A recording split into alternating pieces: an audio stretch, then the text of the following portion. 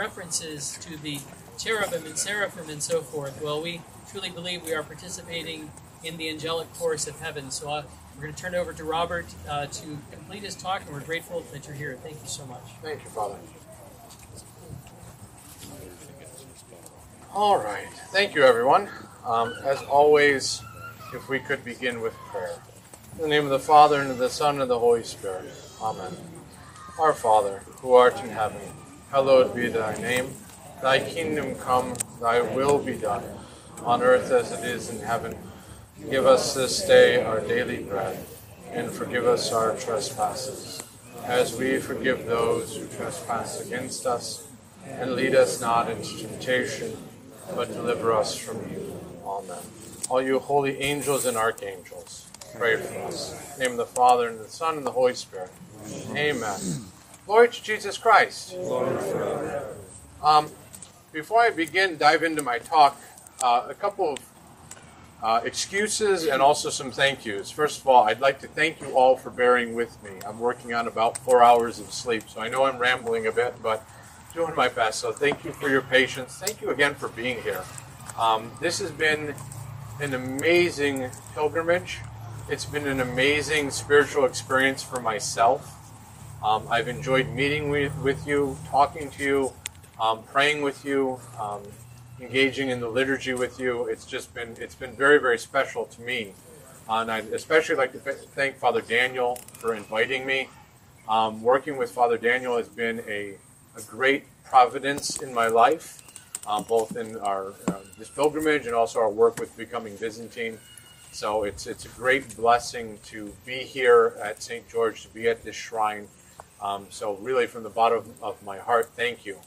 And please, as we kind of conclude our day today, do keep me in your prayers, not just for safe travel, but also as George and I complete our deacon training program. We've got 4 papers to write, so pray we can get through those, and we can get some cooperative bishops to come out and ordain us, hopefully sometime next summer. So please do keep us in your prayers. Please and thank you.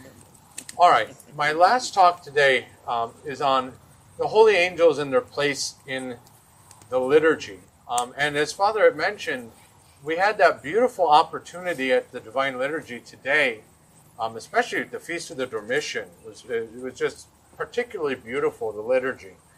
To really encounter, the angels are interspersed throughout the liturgy, right? There's these little points of light that mention the liturgy.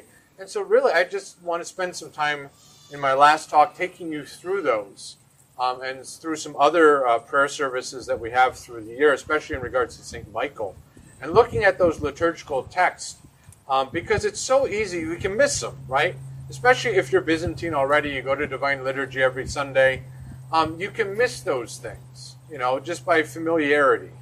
And so I think if we really stop and pause and consider how the angels are at work in the liturgy, we'll catch it next time and I think appreciate it more. Now, every Divine Liturgy begins with, "Blessed is the kingdom of the Father and the Son and the Holy Spirit." Blessed is the kingdom. Right? And earlier I had mentioned that the angels are an integral part of that kingdom. They are part of the heavenly realm. Right? In the beginning, God created the heavens and the earth. Right? So right up front in our liturgy, the first words of blessing of from the priest, the angels are already there. Right? They are part of that kingdom that we're entering into at the Holy Liturgy. Right? They're integral parts of the kingdom of heaven. They're heralds of the good news. They're intercessors, protectors, guides. Right? They're part of that heavenly realm. Right? And as I had mentioned, they have no physical restraints. They're the bodiless powers of heaven. And so they're constantly calling out to one another in liturgy and in worship of God. Holy, holy, holy. Remember I said, the angels teach us ceaseless prayer because they ceaselessly pray. But the worship of the angels, their constant calling to one another, is not separate from our worship. It's not separate. They are part of the communion of the saints. Right? And at the liturgy, as Father Michael so beautifully mentioned in his homily, right, it celebrates the joining together, the merger of heaven and earth. Heaven descends, and we walk in heaven on earth during the divine liturgy.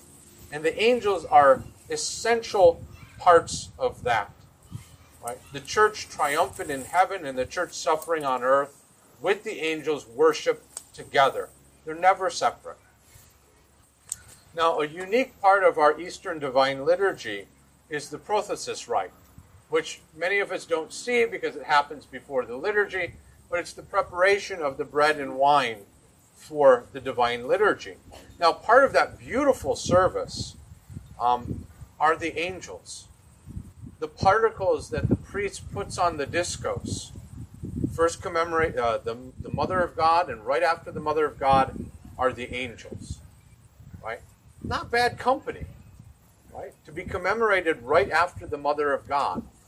That's pretty significant, right? And also, that particle on the discos means that the angels are with us in the Eucharistic sacrifice, right? They're there with us, right? And this is how our church expresses that reality in the prothesis rite. Now, throughout the Divine Liturgy, we often mention the angels. And again, these are just a few of the texts. Sometimes we hear them, sometimes we don't. But again, if they're too familiar, now we're going to remind ourselves so that they kind of take root more in our hearts. Now, one thing that the faithful generally don't hear is the prayer that the priest says as part of the little entrance. So the entrance with the book of the Gospels. There's a silent prayer that the priest prays that references the angels. And it's very beautiful. And it goes like this. Lord, our Master and God, who established orders and armies of angels and archangels for the service of your glory in heaven, make this our entrance an entrance of holy angels, concelebrating with us and glorifying your goodness. For to you, Father, Son, and Holy Spirit, is due all glory, honor, and worship, now and ever and forever. Amen. That's the prayer that the priest makes as the entrance with the book of the Holy Gospels is going into the holy place. Reminding him and reminding those ministers around him that it's the angels that can celebrate with them. And that's really beautiful, right? That kind of, those clerical tones of the angels are really beautiful, especially for, it strikes me with awe as one who's preparing for the diaconate. That ministry of the angels and that ministry of the priest and the deacon, it fills me with awe. And in the East, we express this in our iconography, especially, and also the vesture of the priests and the deacons, right? So some things you see in the Byzantine church. The deacon doors. Now, this particular sanctuary doesn't have deacon doors, but the church, the temple, has the deacon doors, the north and south doors. So if you haven't been in the church yet, please do go. They're quite beautiful. The iconography in the parish is gorgeous.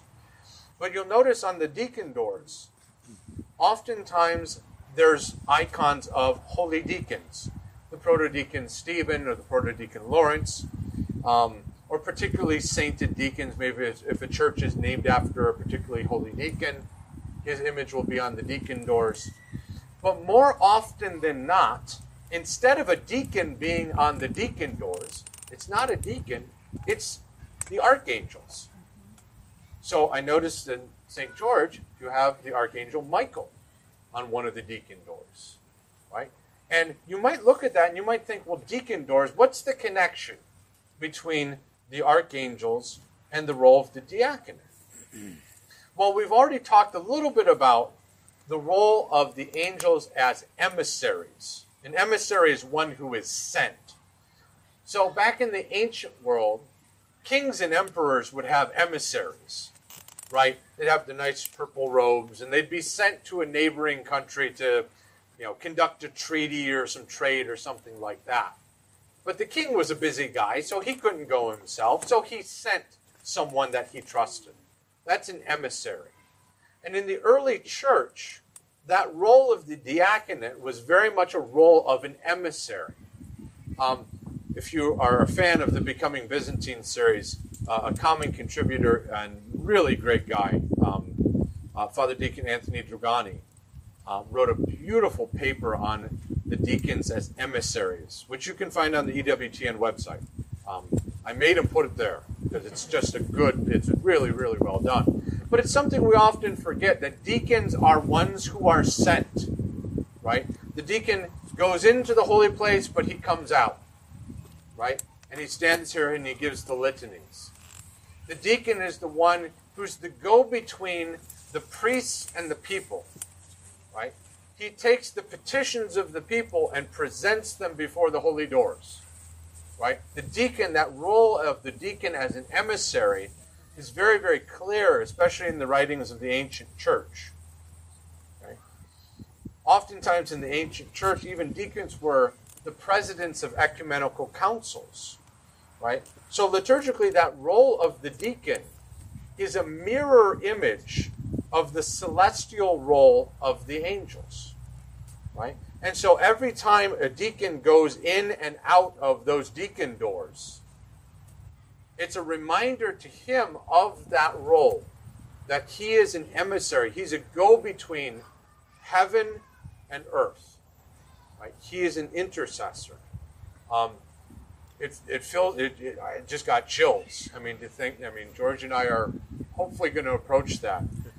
That's such a beautiful, beautiful ministry, and please pray that we're made worthy of such a great grace. As the liturgy progresses, the cherubic hymn also reinforces the communion that we have with the angels in the divine liturgy, because we take on the voice of the cherubim, right? We who mystically represent the cherubim, right? We put those words into our mouths, right? Now, of course, the cherubim are there with us, but we, in that moment, we mystically represent the cherubim. So that hymn, which was so beautifully sung today and interspersed with the verses from the Psalms, which was great, reminds us of that communion that we have with the angels, especially as we approach the Eucharistic sacrifice, as we enter into that time of the anaphora, the Eucharistic prayer, right? And of course, the cherubic hymn ends with, that we may receive the King of all, invisibly escorted by angelic hosts. Alleluia, alleluia, alleluia, right? The angels in that moment, they're heralds, right? They're announcing the good news that Christ is coming to be present, to dwell with us in the Eucharist. It's the angels who make that good news known to us in that cherubic hymn. It's quite beautiful. Now, as the liturgy progresses, you get into the Eucharistic prayer, the anaphora. And the anaphora of St. John Chrysostom, which we heard today, prays, "We also thank you for this liturgy which you are pleased to accept from our hands, even though there stand before you thousands of archangels, tens of thousands of angels, cherubim and seraphim, six-winged, many-eyed, soaring aloft on their wings." Right? Now, when we pray, when the priest prays that, it's recognizing that we as sinful human beings feel inadequate. We feel inadequate in offering praise to God. And yet, St. John Chrysostom, in writing that in his Eucharistic prayer, gives us confidence of our communion with the angels and their heavenly ministry as we worship at earthly altars. After the priest makes present the sacred and holy body and blood of our Lord God and Savior Jesus Christ, as he's there on the altar, the deacon comes out, again, intercessor, and prays this intercessory prayer. "For an angel of peace, a faithful guide and guardian of our souls and bodies, let us beseech the Lord." Now, he's making that prayer in the presence of Christ on the altar. That gives it new importance. It's not an ordinary petition. It's a petition made in the awesome presence of our Eucharistic God. Right? That petition is elevated and made more important. And our asking in his presence, right? And also bringing with us the holy angels who have assisted us in worship, Right? We asked for that angel to accompany us, that he might continue to guard our souls and bodies. Now, if you ever delve into any monastic literature, like the Philokalia, you read many accounts of the ministry of the angels at the Divine Liturgy. In the Philokalia, there's an account of Abba Philemon, who says this. He says, during the divine service, he was filled with fear when the priest intoned the words, "Holy things for the holy," because he used to say that the whole church was filled with angels. He could see the angels. And that statement of the priest, "Holy things for the holy," right? In the company of the angels, we don't look so holy. But it's that fear, it's that holy fear that makes that reception of Holy Communion so much more intimate and special for us. In the life of St. Nephron of Constantia, who was a particularly ascetical bishop, he was a contemporary of St. John Climacus, who I've cited several times. He recounts conversations that he had with an angel standing at the altar. He also saw other angels ascending and descending at particular moments of the liturgy. Other angels he saw participating in chanting. Lord, I'm learning how to chant now at my church. Lord knows I need the angels' help. He also saw the angels accompanying the gifts at the great entrance. And also the fact that the angels observed the worthiness of those coming to approach Holy Communion. St. Jacobos, who I've mentioned several times today, says this: people are blind. They don't see what takes place during the Divine Liturgy. Once I was serving and I couldn't make the great entrance, so the entrance with the holy gifts, because of what I saw. I suddenly felt someone pushing me by the shoulders and guiding me. I thought it was the chanter.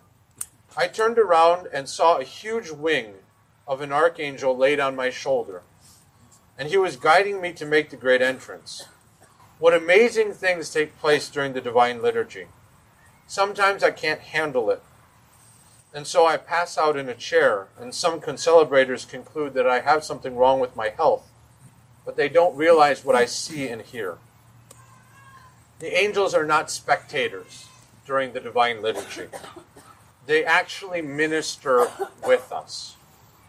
St. Jacobos' testimony is particularly poignant, right? Especially for those here who are priests and deacons. The angels confirm your orders. Again, this is something that makes me shudder, right? And the angels minister with you at the Divine Liturgy. What a supreme honor. Again, pray that George and I become worthy of such an honor. Right? Now, so far we've talked about the role of the holy angels at the Divine Liturgy, but let's be a little bit more general and discuss how we commemorate our angels during the liturgical year. On November 8th, we have the feast of the Synaxis of the Synaxis of the leaders of the heavenly host, Michael, Gabriel, and Raphael. That's a mouthful. But it's a feast that celebrates the archangels. It's a major feast in our church. It includes an all-night vigil with an entrance and a gospel during Orthros, which doesn't always happen. And even if it's a fasting day, you're allowed to partake in wine and oil. The liturgical texts during that day are pretty spectacular. I had a chance to look at them. The troparia for the day. And again, kind of ask the Lord to help this seep into your soul. The troparia is, O captains and leaders of the armies of heaven, unworthy as we are, we beseech you without cease. Surround us with your intercessions, and cover us beneath the shelter of the glory of your ethereal wings. We bend our knee and cry out with perseverance. Deliver us from danger, O princes of the powers from on high. The Kontakion for the day is, O princes and leaders of God's armies, servants of the divine glory, instructors of men, and commanders of angels. Ask whatever is good for us, and bountiful mercy, O princes and leaders of the angels. So again, we see here in these liturgical texts the same types of things, these same confirmations that we've seen throughout the day. Angels intercede, they shelter, they lead, they instruct. Now, as we consider the text for St. Michael, the patron of this pilgrimage, right? The text from Great Vespers on that feast on November 8th, during the Liti, is this. Michael, the chief commander of the powers on high, the captain of the hosts of God, has called us today for this solemn feast. And he is always at our side to preserve us from every adversity coming from the devil. Come then, all you who love Christ and the feasts, with pure minds, and let us gather a garland of virtues. With peaceful hearts, let us celebrate the general feast of the Archangel. For he always stands before God, singing the thrice holy hymn and interceding for the salvation of our souls. I'm going to repeat that first line in honor of St. Michael right now. Michael, the chief and commander of the powers on high, the captain of the hosts of God, has called us today to a solemn feast. Even though it's not November, we are here in honor of St. Michael. And so I think he has called us here to that solemn feast. Okay. We've got such beautiful hymnography in our church on these feast days. And I'm going to do a brief plug to our clergy who are here. Our monastics were here earlier. What's beautiful about the monastic life is they hear all of this. They pray all of this, right? All 7 hours of the divine office. They pray this. They hear this, and they integrate it into their spiritual lives. I'm blessed to come from a parish where we have Vespers on Wednesday, and anytime there's a major feast, we have Vespers the night before. I know you guys have a pretty full liturgical schedule here, and that's wonderful. I wish in our parishes universally that our pastors offered Vespers and Matins on a more regular basis, because it's the only time that lay people get to hear these beautiful hymns, and they are really, really beautiful. So I commend your pastors, especially Father Daniel, for really giving that liturgical life in the parish such a home where you hear these things, and you can more easily integrate them into your own spiritual lives, because you can't integrate what you don't know. So this is a beautiful, beautiful home that you have here. Now, beyond the Divine Liturgy and beyond St. Michael, he's hymned. The angels are hymned throughout the Church's divine office. Of course, as Byzantines, every Monday is dedicated to the holy angels liturgically. We have special canons of the angels at Orthros. We have a beautiful supplementary canon to the guardian angels. So long story short, we've got multiple occasions and multiple points throughout our liturgical prayer where we reference and pray to and pray with the angels. They live and they worship with us. So, some conclusions. As we've seen those texts from the Divine Liturgy, we've looked a little bit at the hymnography of the great feast of the angels that we celebrate as Byzantine Christians.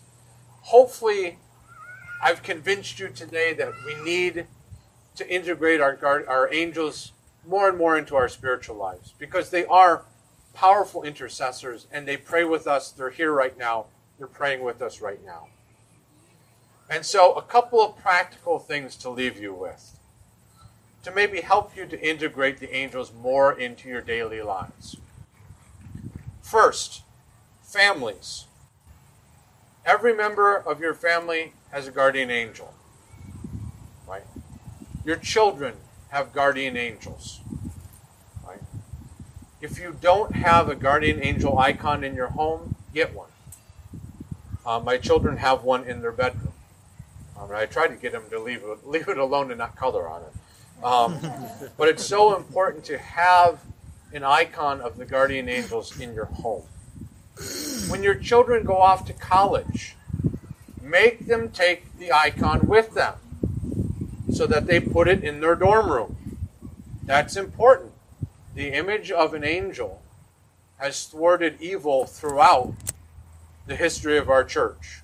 And Lord knows I did enough stupid things in college. I needed an icon of my guardian angel to remind me, don't be so stupid. All right? But especially as your kids grow up and as they move out of the house, make sure that they have an icon of the guardian angels. For newborns, put that icon of the guardian angel by their crib or where they sleep. That's a good pious tradition. Right? An angel at your bedside is good protection. It's good protection for an unprovided for and sudden death, which sometimes does happen. Those who die in their sleep. But if they have that icon of the guardian angels there at their bedside, they were not unaccompanied. That is such a powerful thing to have your icons where you are. Those holy reminders. And icons, they're windows to heaven. If you have them there in your room, your angels can see you. They see you and they're interceding for you. Another piece of advice.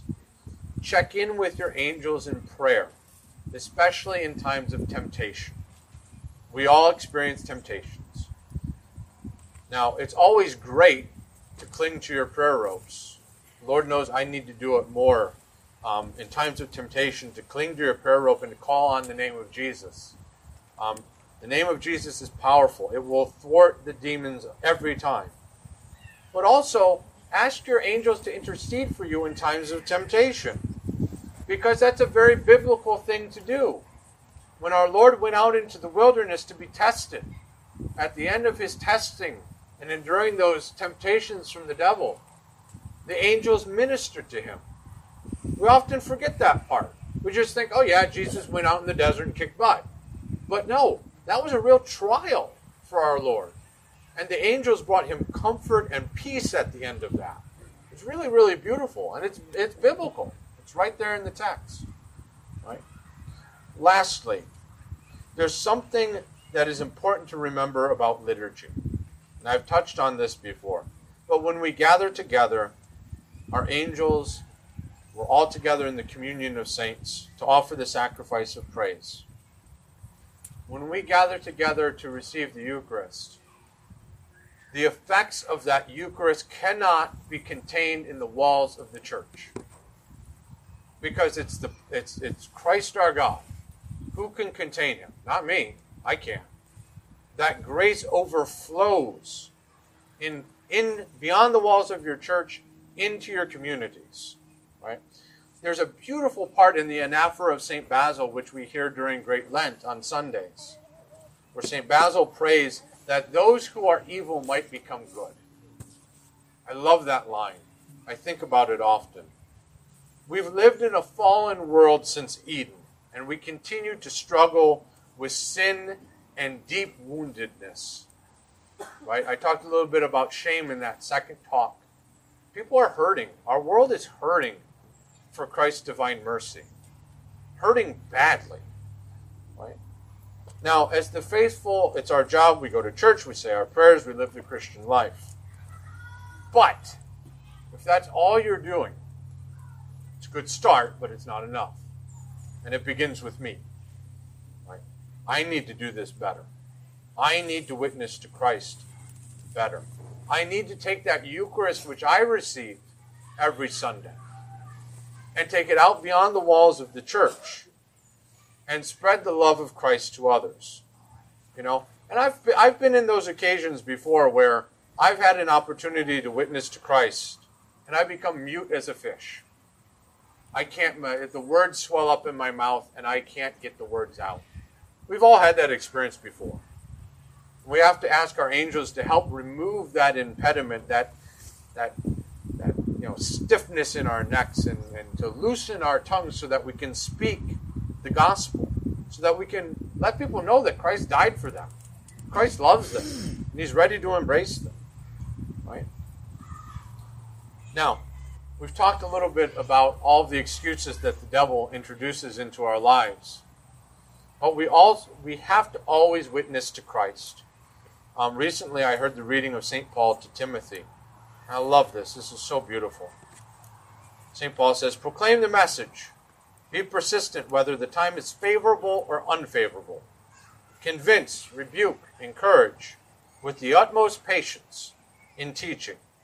For the time is coming when people will not put up with sound doctrine, but have itching ears, and they will accumulate for themselves teachers to suit their own desires, and will turn away from listening to the truth and wander away into myths. But as for you, be always sober, enduring suffering. Do the work of an evangelist. Carry out your ministry fully. Now, of course, that's a call to clergy, but not just clergy. That's a call to all the baptized. Of course, we need more clergy. We need more readers. We need more cantors. We need subdeacons, deacons. We need priests, and maybe a couple extra bishops. All right? We need those, but you know what? Husbands and wives, sons and daughters, lay people in the workforce, whatever your vocation is, you can do what St. Paul tells Timothy. You can witness to Christ in season and out of season. And let your angels help you to do that. They will help you with the words. They will give you the flame of God in your heart, if you want it to be there, to spread the good news of Jesus Christ. And so, I want you to leave you with a question. Lord, what is your will for me today? Ask your angels to ask you that question every day. Lord, what is your will today? Because it's doing the will of God on a daily basis, just like the angels do. They're obedient.